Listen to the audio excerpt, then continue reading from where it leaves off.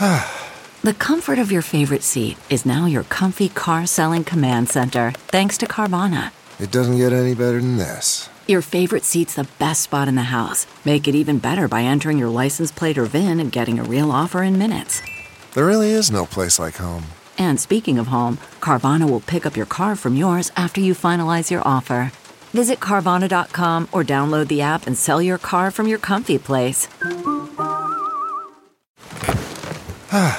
The comfort of your favorite seat is now your comfy car selling command center, thanks to Carvana. It doesn't get any better than this. Your favorite seat's the best spot in the house. Make it even better by entering your license plate or VIN and getting a real offer in minutes. There really is no place like home. And speaking of home, Carvana will pick up your car from yours after you finalize your offer. Visit Carvana.com or download the app and sell your car from your comfy place.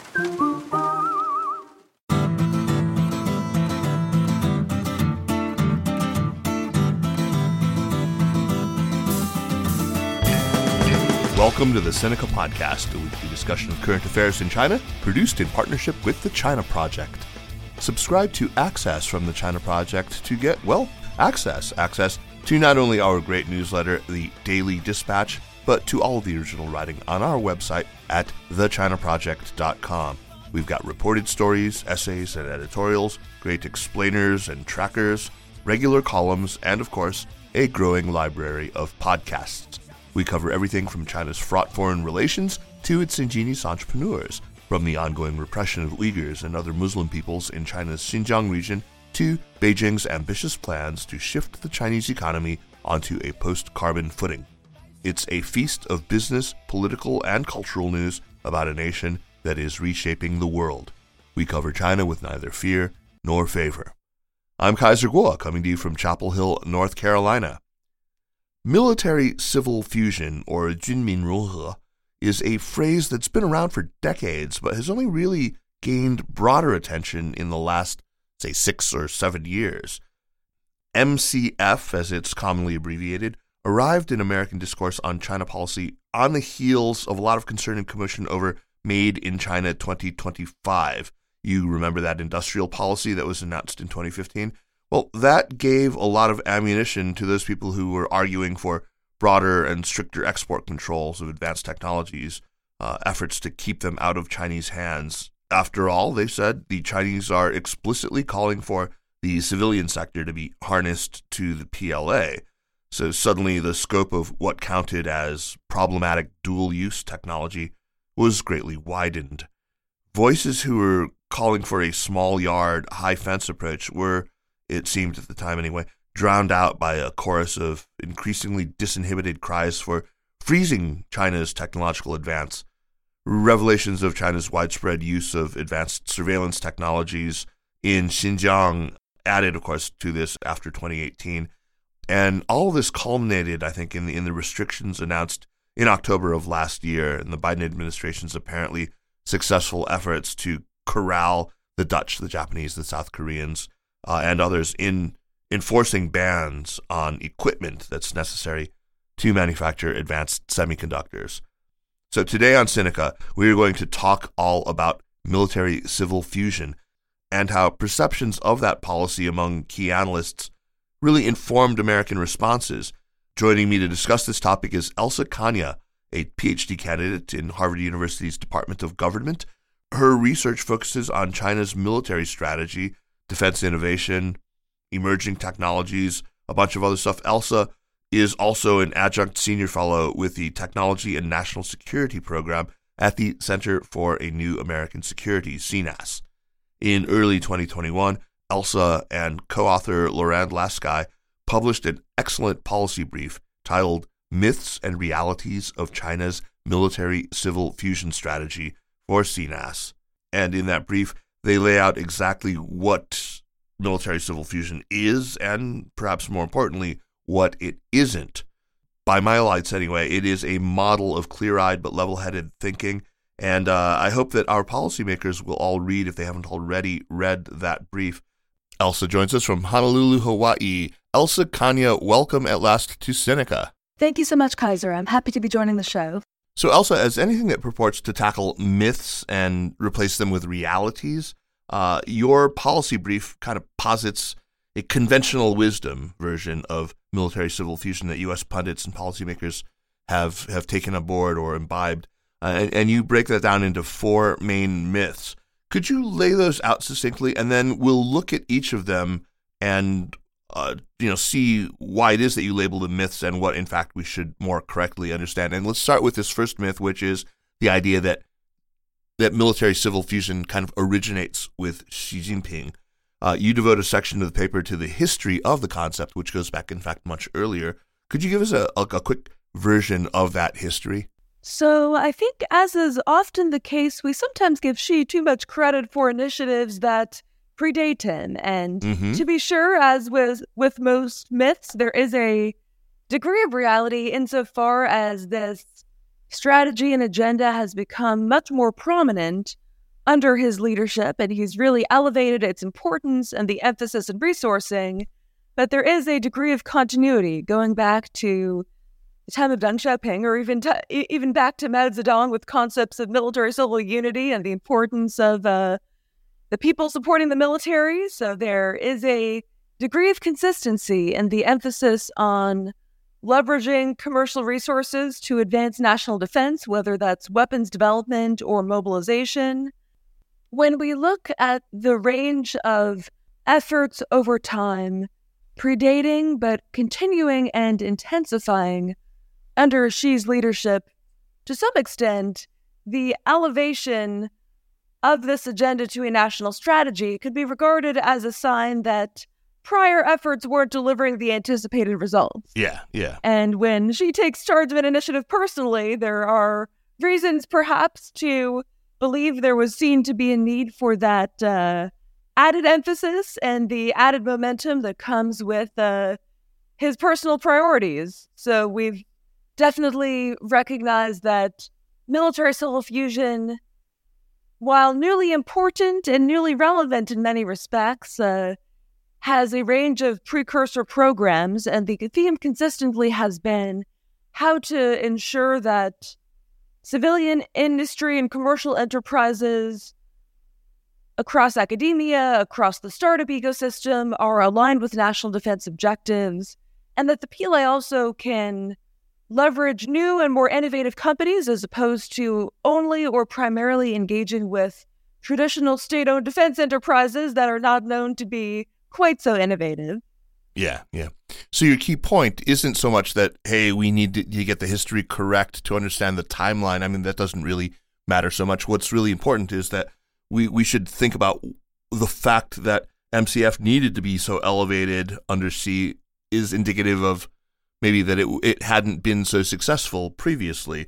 And so you do talk about what, barriers have frustrated the attempts of earlier leaders to get private enterprises and especially, Chinese high-tech companies to cooperate with the mostly state-owned companies that, comprise China's defense industry. So what are those barriers? What has stopped them from succeeding prior to Xi? So there are some common challenges in any military bureaucracy when it comes to having flexible approaches to procurement and acquisitions and building sustainable partnerships with commercial enterprises. And the U.S. military has encountered these challenges over time, and initiatives like the Defense Innovation Unit that has sought to build bridges with Silicon Valley and have a mechanism for prototyping as one response to that. And so, too, in the PLA, we've seen the Agile Innovation Defense Unit, AIDU, which appears to be inspired by DIU and is taking a similar approach. Initially established in Shenzhen, it's had a team of younger, more tech-savvy personnel who are trying to work with Chinese startups on projects with a rapid response, whether that is COVID-related capabilities to enhance pandemic response or drone swarming and autonomy. So we've seen these barriers over time to some extent inherent in bureaucracy, and the PLA's effort to overcome them, including against the backdrop of some of these military reforms. Some of the issues as well come to questions of policies and legal frameworks that have been uneven or inconsistent, including in the context of protections on intellectual property. And I think really the reality that despite decades of talk about civil-military integration, military-civil fusion was seen as necessary to have that sort of deeper partnership beyond some of the efforts at the margins. And pilot projects or programs or efforts that were more symbolic relative to how do you reshape the whole ecosystem. And I think that is what is ambitious and far-reaching about military-civil fusion as a concept, taking a systemic approach and trying to really reshape how China approaches military innovation and defense technology development by really placing commercial enterprises more at the heart of that endeavor. That makes sense. So this second myth, the idea that military-civil fusion has conferred on China some kind of an insurmountable advantage or a gigantic advantage.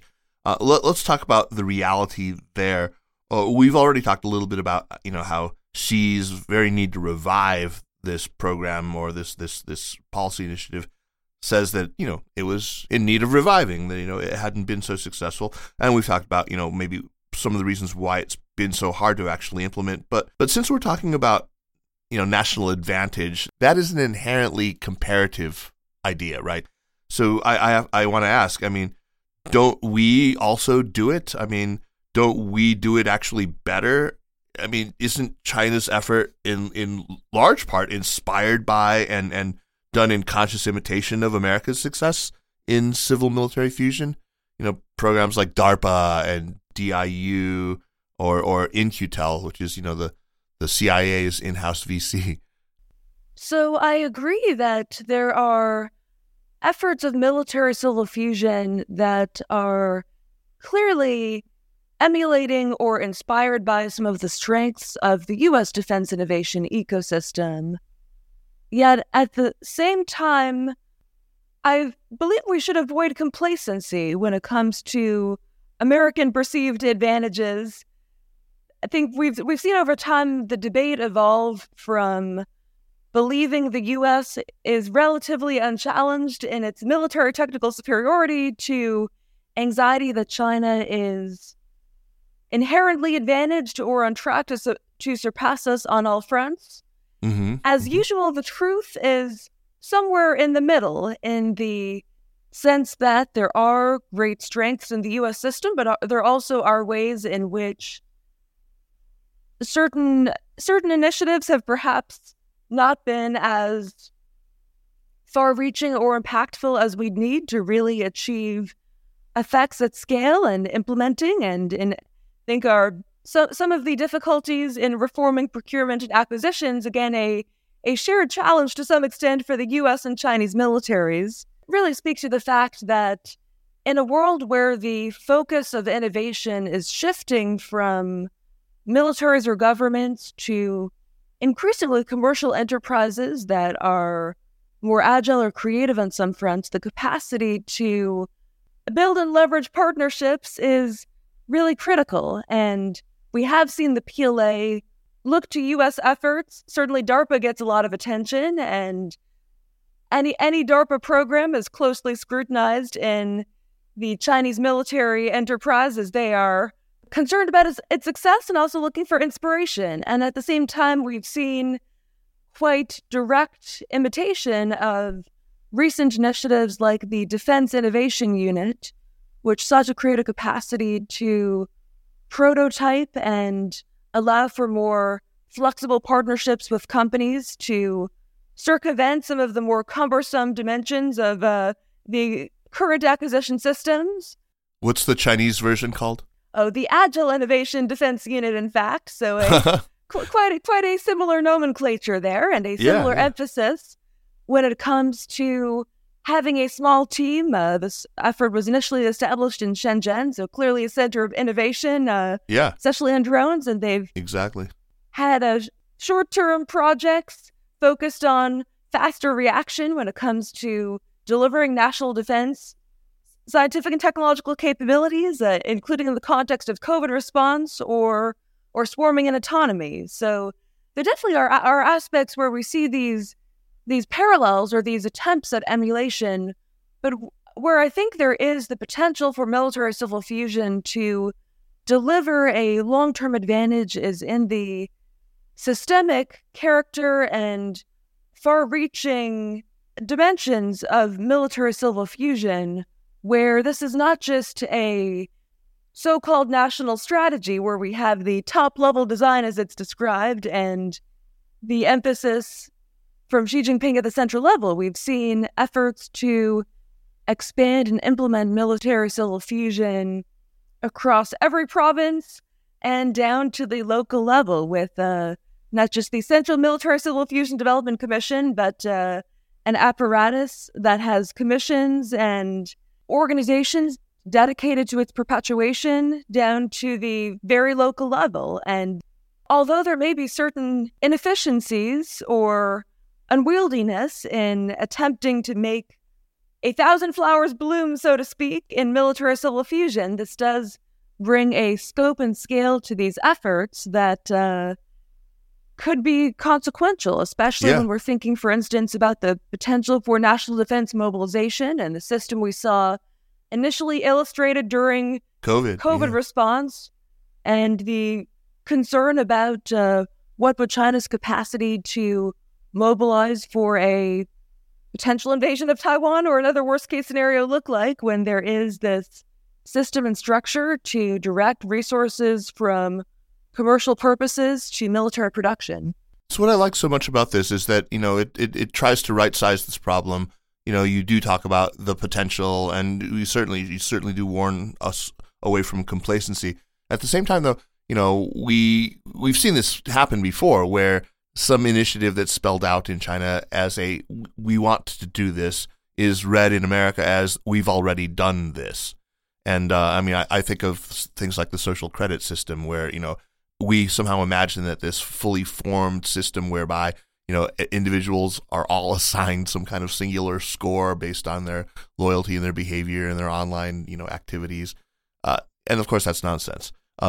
I worry that some of the same dynamics are here at work in our understanding of military-civil fusion. I think your paper does a really good job of taking out some of the hype. At the same time, though, like I said, you're very clear-eyed about this, and you don't dismiss the challenges. So maybe you could enumerate what some of the areas are where we've seen success already, or we're very close to seeing breakthroughs resulting from military-civil fusion, and maybe how concerning those things. I mean, you've named some of them just in passing, like drone swarming technology and things like that. But what are some of the areas? And I know that in your testimony for the U.S.-China Economic Security and Review Commission, in your testimony for that, you gave a more full-fledged list, but maybe give us some idea of where some of these areas of pressing concern are. So military-civil fusion has especially concentrated on new domains and emerging technologies, and explicitly delineated priorities like space, cyberspace, maritime technologies, robotics, biotechnology, and artificial intelligence, among others. The idea animating these priorities is that in these new frontiers, so to speak, China has a chance to be a first mover and to achieve an advantage through dedicating investments and achieving new advancements perhaps beyond what is currently understood to be possible. And whereas the U.S. military has an advantage accrued in certain more traditional capabilities, when it comes to emerging capabilities, the playing field is leveler.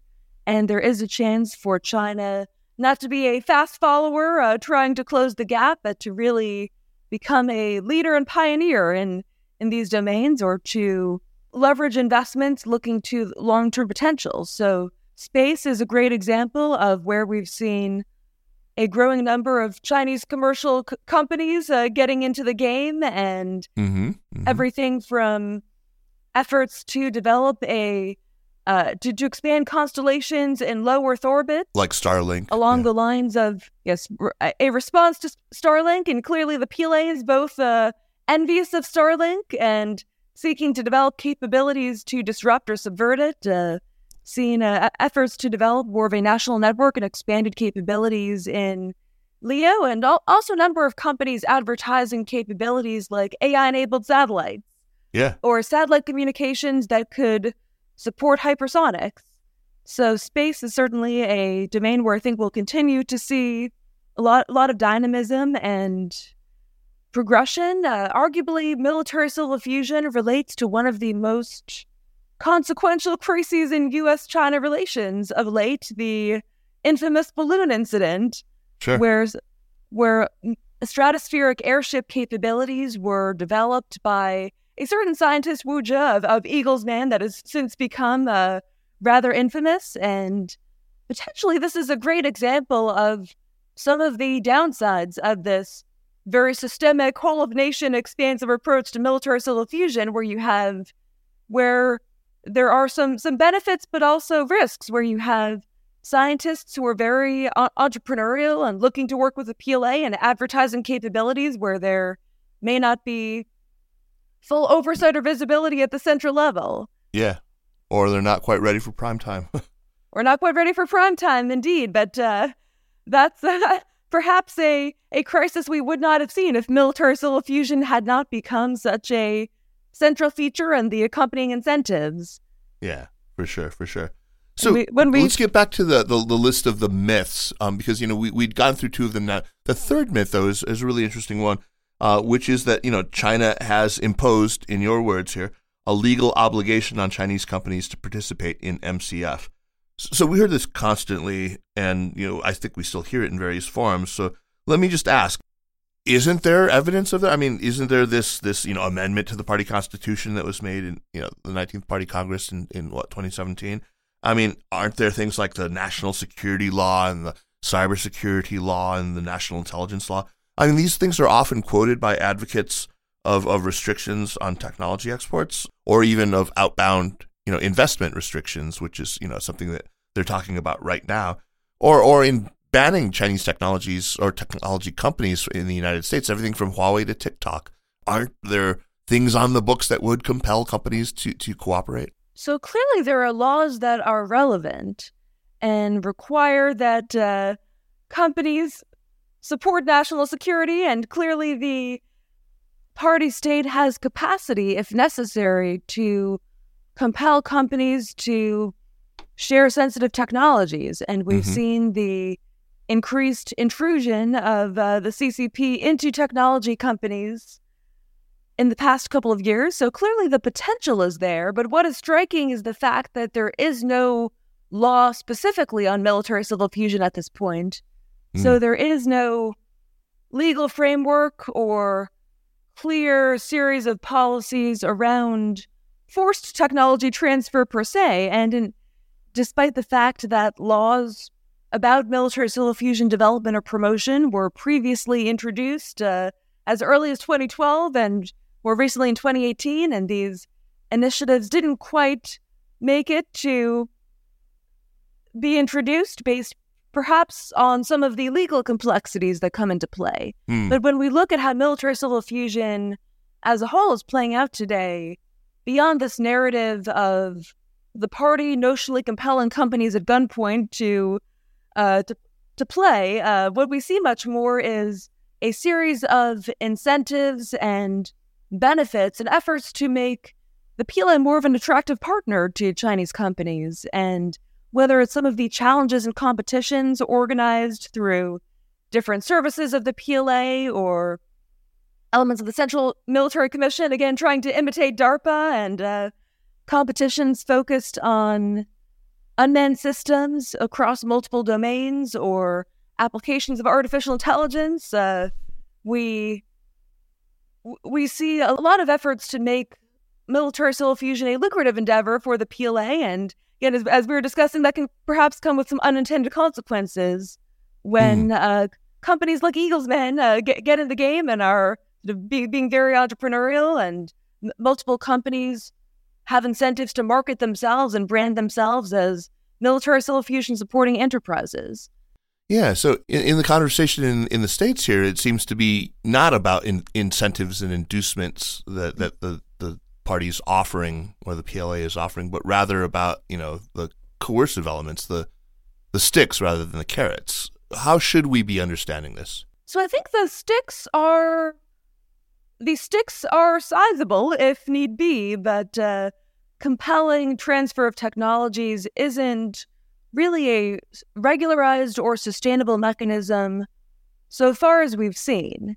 And I think when we turn our focus to incentives, that does allow for more precise mapping of some of the policies and looking more closely at some of the companies that have been very actively engaging with the PLA, as opposed to more generalized suspicion that any Chinese technology company is at risk. And certainly I agree that the risk or potential is there, and I don't think the party would hesitate to co-opt or access technologies if that were necessary. But in terms of the more routine functioning of this ecosystem, I do think the incentives and policies and building of partnerships over time is more consequential. Interesting. So the fourth myth, and it really relates to this, and I think we've kind of touched on this already, but I'm going to read it as you've written it, you and Laurent. Nearly every Chinese enterprise is already actively involved in military-civil fusion. As a result, it is all but inevitable that any collaboration between American and Chinese researchers is likely to end up directly or indirectly supporting military modernization. This one, it seems to be a very important one that has implications for things beyond, I think, of this recent legislation in Congress right now, where they do not want to renew this decades-old provision to collaborate in scientific research between China and the United States, right? I mean, and the argument I think that's being floated from the hawkish side is that it'll all immediately go to the PLA. Anything that we do in collaboration with Chinese scientists immediately benefits the Chinese military. I think the question is ultimately, how do we balance the risks and benefits? And the risks are very real. And clearly, especially for dual-use technologies, including domains like deep-sea research, where there's definitely a nexus to national defense interests or artificial intelligence, there is the potential for the PLA to benefit. But in reality, although I'm sure the PLA would love if every single Chinese company were at its door and were actively collaborating, what was striking is that at least initially, Chinese technology companies that were globally present or had global ambitions were less visibly or openly working with the PLA, perhaps because of concern about foreign markets. So Baidu, Alibaba, Tencent, and Huawei seen some glancing indications, and I don't doubt that they've supported the Chinese military on some fronts, but they were not openly declaring their fealty to this, and they weren't seemingly as actively engaged as some of these smaller startups and defense enterprises were. And I think there might have been a window of opportunity when we could have exploited divergences of incentives where some Chinese companies that did have a desire to remain in global markets and sustain global partnerships could have been incentivized to be more transparent. And in order to retain that access, I think that ship has sailed to some extent at this point, unfortunately. But when there is this generalized concern that any Chinese company could be working with the PLA, well, there is a degree of truth in that. That does perhaps give the PLA some advantage when it comes to bringing new stakeholders into the fold. And I think we've seen different estimates over time of just how many Chinese companies actually have the required licenses to work with the PLA and are actively participating in that ecosystem. Several thousand, and about 2% as of 2019, based on one estimate I saw. And the data is incomplete. And anecdotally, we definitely see indications that the number of companies supporting national defense in some way, shape, or form has grown over time. But I think it is not perhaps as extensive or comprehensive as the PLA would wish or as American policymakers would fear. And That doesn't mean that the risk or potential isn't there, but it does mean we can build out the data set and try to understand which companies present the most risks relative to those that are not actively or currently integrated into this overall system. When we are trying to differentiate and be more targeted in some of our policy responses. Yeah, it strikes me just now that what's true for these companies, I mean, I think of companies like Shihu 360, not a company I particularly respect, but, it delisted so that it could go back, and now it's quite integrated into, it is actually sort of one of the poster children for MCF now, right? Because it works on cybersecurity issues for the PLA. But absolutely. Yeah, but I think what's true for companies is also true for individual researchers and scientists, where when we create a sort of an environment here that's hostile to them, or we don't open up doors of opportunity for them to pursue careers and lives in the United States, what are we doing but driving them into the arms of the Chinese, where as we've said, their research could be turned to benefit the Chinese military, right? Yes. It just feels like an own goal. And the irony is that many of the talent plans that have provoked a lot of anxiety were an attempt to reverse the brain drain that the CCP was concerned was occurring when many top students and scientists wanted to come to the United States and stay. And a lot of the range of talent plans trying to recruit scientists back were attempting to reverse that balance more in Beijing's favor. And when we've responded sometimes with more restrictions or punitive approaches against the backdrop of greater hostility to immigration, I think we are undermining some of our own advantages and contributing to PRC national objectives when it comes to retaining that talent, recruiting it back into China's national ecosystem. And couldn't agree with you more. So Chinese policymakers, though, they are well aware of the way that policies like this are landing on American ears, right? I mean, they know how we've really worked ourselves up into a frenzy over things like Made in China 2025, and now over this policy of military-civil fusion. We've seen them, though, in the case of Made in China 2025, mute discussion of that, and actually, just significantly reduce mentions of it in any official pronouncements or in media reports or anything like that. Presumably because they understood that it really rankled in Washington. I mean, at the time, I guess Liu He was still trying to get the Phase 1 trade deal signed. But has there been any similar awareness of or muting of MCF in China? Yes and no. So, to be sure, Chinese policymakers are keenly aware of the reaction military-civil fusion has produced and its growing infamy. And as a result, we have seen less explicit discussion of it in official policies. So, for instance, the 14th Five-Year Plan didn't emphasize military-civil fusion directly, but did talk about military-civil scientific collaboration and sharing of resources. So, discussed many of the features of military-civil fusion without using the exact phrase. And clever. So, yes, we'll never know. Or clearly, it's a very sophisticated obfuscation there. But I think it's clear that this military-civil fusion isn't going anywhere. To be fair, we've done the same thing with the China initiative, right? Yeah.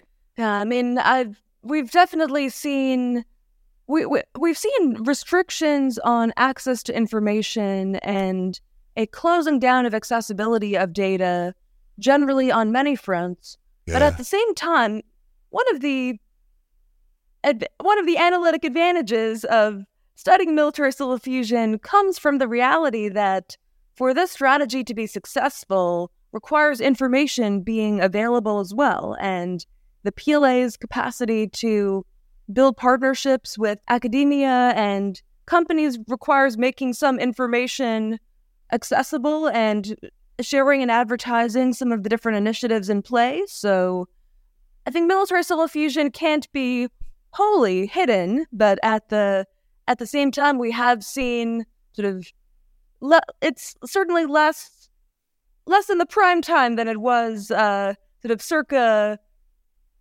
2015, 17, 18. We've seen fewer public mentions. We've also seen some discussion of military-civil unity, Tuanjia, as sort of unity as opposed to fusion as an animating concept. But I think that is a related but distinctive concept, and one that also comes into play, for instance, everything from the need for military-civil fusion for the total war on COVID, or thinking about the military-civil unity concept actually dating back to some of Mao's pronouncements during the Chinese Civil War, Sure. as China faces a more hostile international environment and risks of conflict against the backdrop of current competition. So I think we can expect to see military-civil fusion remain publicly discussed where necessary, but it's certainly something that Chinese policymakers are cognizant of the sensitivities associated with. Mm-hmm. So you published that paper in January 2021. It was just before the Biden administration took office. You've had some time now to see how this concept of military-civil fusion has figured into this administration's thinking, into the Biden administration's thinking about China, about technology. Has it diminished at all, or has it taken on maybe even more urgency in light of, the major technological advances that we've seen just in recent years, especially in AI and areas like quantum computing, rail guns and hypersonics, things like that? What are your thoughts? Does MCF have the same place of prominence in the Biden administration's thinking that it did in the Trump administration's? There has been continuity and change. Mm-hmm. I think some of the policy directions that started during the Trump administration have continued. There have been efforts to make some of these measures more targeted and to continue refining the instruments we're using, including hopefully to avoid collateral damage to American innovation capability and to ensure that the policies are sustainable and defensible. So I hope that our report has been of some utility in advancing the debate on military-civil fusion and refining public understanding. I think it is inherently challenging to make some of these export controls and technology restrictions as targeted as would be the platonic ideal, but we have seen progress, and I think it's going to continue to be challenging to strike that balance and walk that line when it comes to recognizing the risks and the real ways in which Chinese campaigns of industrial espionage targeting dual-use technologies remain an urgent threat, and academic research collaborations and commercial partnerships can be exploited to that end relative to trying to retain the openness and, where feasible, collaboration that is so critical to global scientific progress and something that the U.S. has benefited from disproportionately in our history. Yeah, absolutely. You were good enough to send me your congressional testimony, your testimony to the USCC. I must say that, reading that, it was given, just for context, in April of this year, in 2023. It's very different in tone. I dare say it's quite different in substance from what you'd written just 2 years earlier. So, I mean, most notably, you don't go after myths. You don't go after, areas where the American elite understanding of MCF is maybe in error. What has changed in your thinking?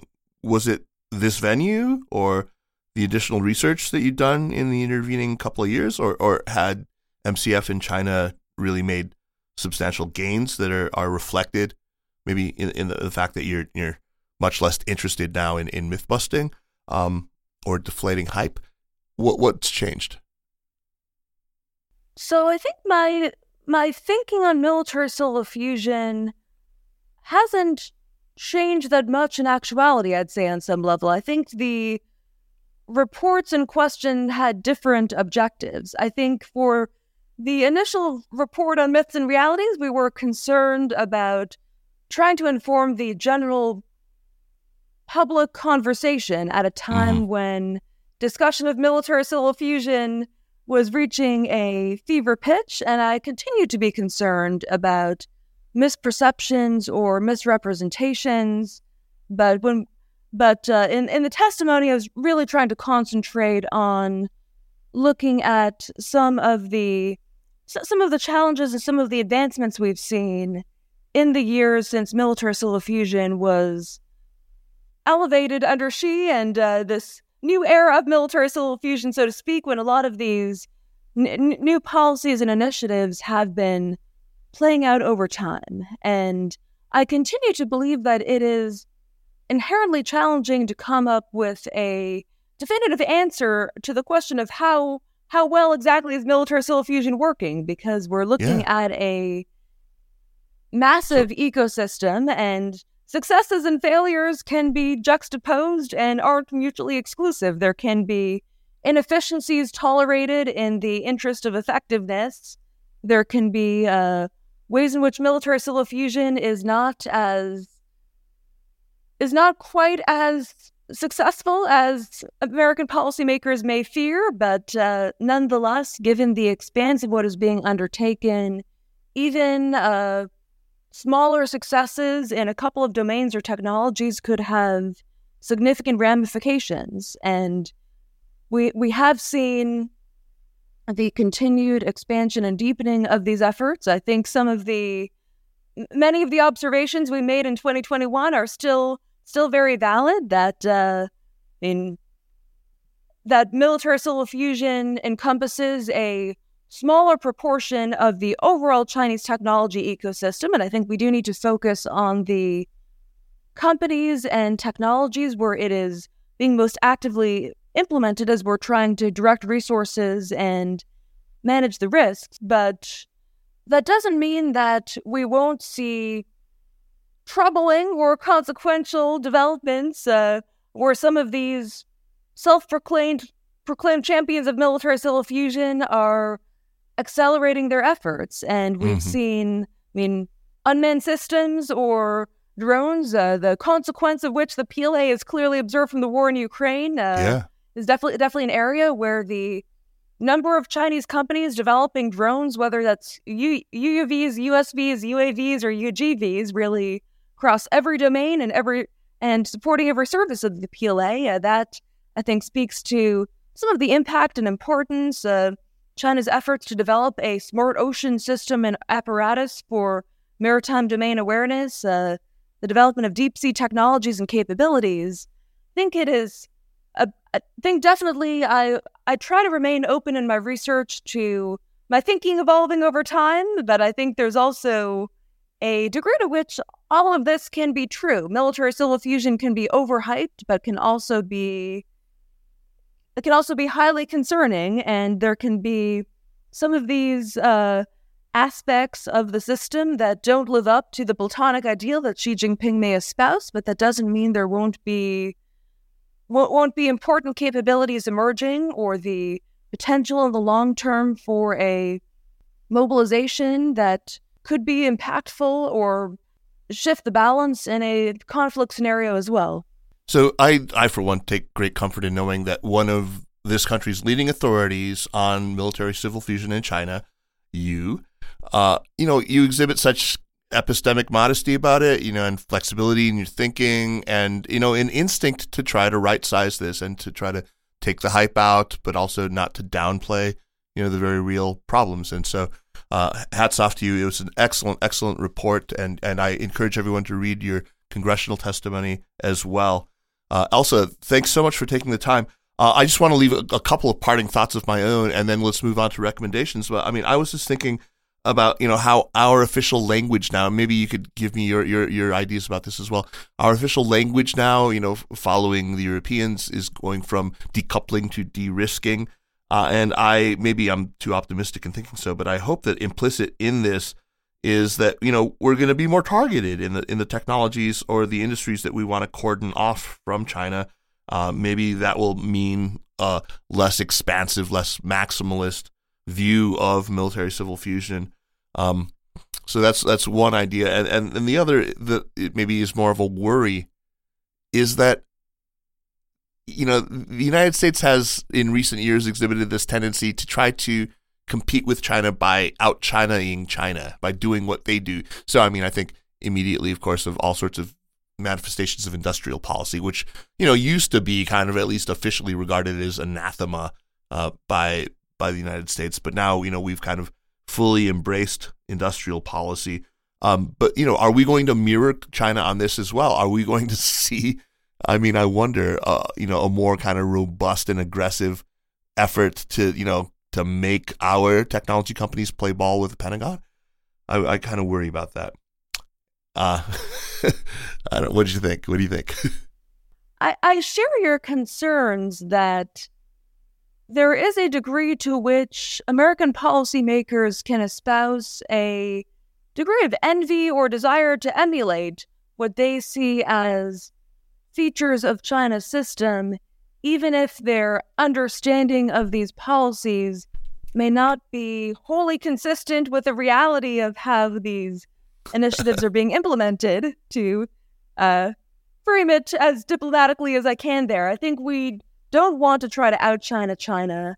I think there are aspects of, whether we call it industrial strategy or supporting science and technology development from more of a long-term perspective, where there is an American tradition of having more robust government investment in research and development and providing resourcing for basic research and facilitating partnerships between the military and innovative commercial enterprises. There's a reason why the PLA talks about American military-civil fusion and envies aspects of our system and its historical successes as well. So I share a general concern that we have to recognize what are the unique strengths of our own system and not be reacting out of anxiety or concerns that China has the systemic superiority that Xi Jinping has sometimes claimed their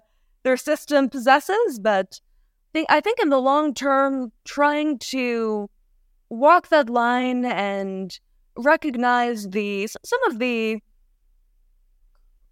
challenges or contradictions here, where it is accurate to say that the U.S. and China are intensely competing in artificial intelligence or biotechnology. At the same time, it is accurate to say that American and Chinese researchers have extensively collaborated in these fields in ways that have advanced the disciplines and really been critical to progress and success in both countries. So I think whether it's the debates around the Science and Technology Agreement and whether there are ways to sustain that scientific and research collaboration with greater oversight and greater risk mitigation, or thinking about the long-term trajectory of U.S.-China relations, I think there are reasons for concern, but also hopefully we can rise to this challenge, so to speak, by implementing policies and pursuing directions that we should be regardless of what China is doing, as opposed to being reactive in our responses.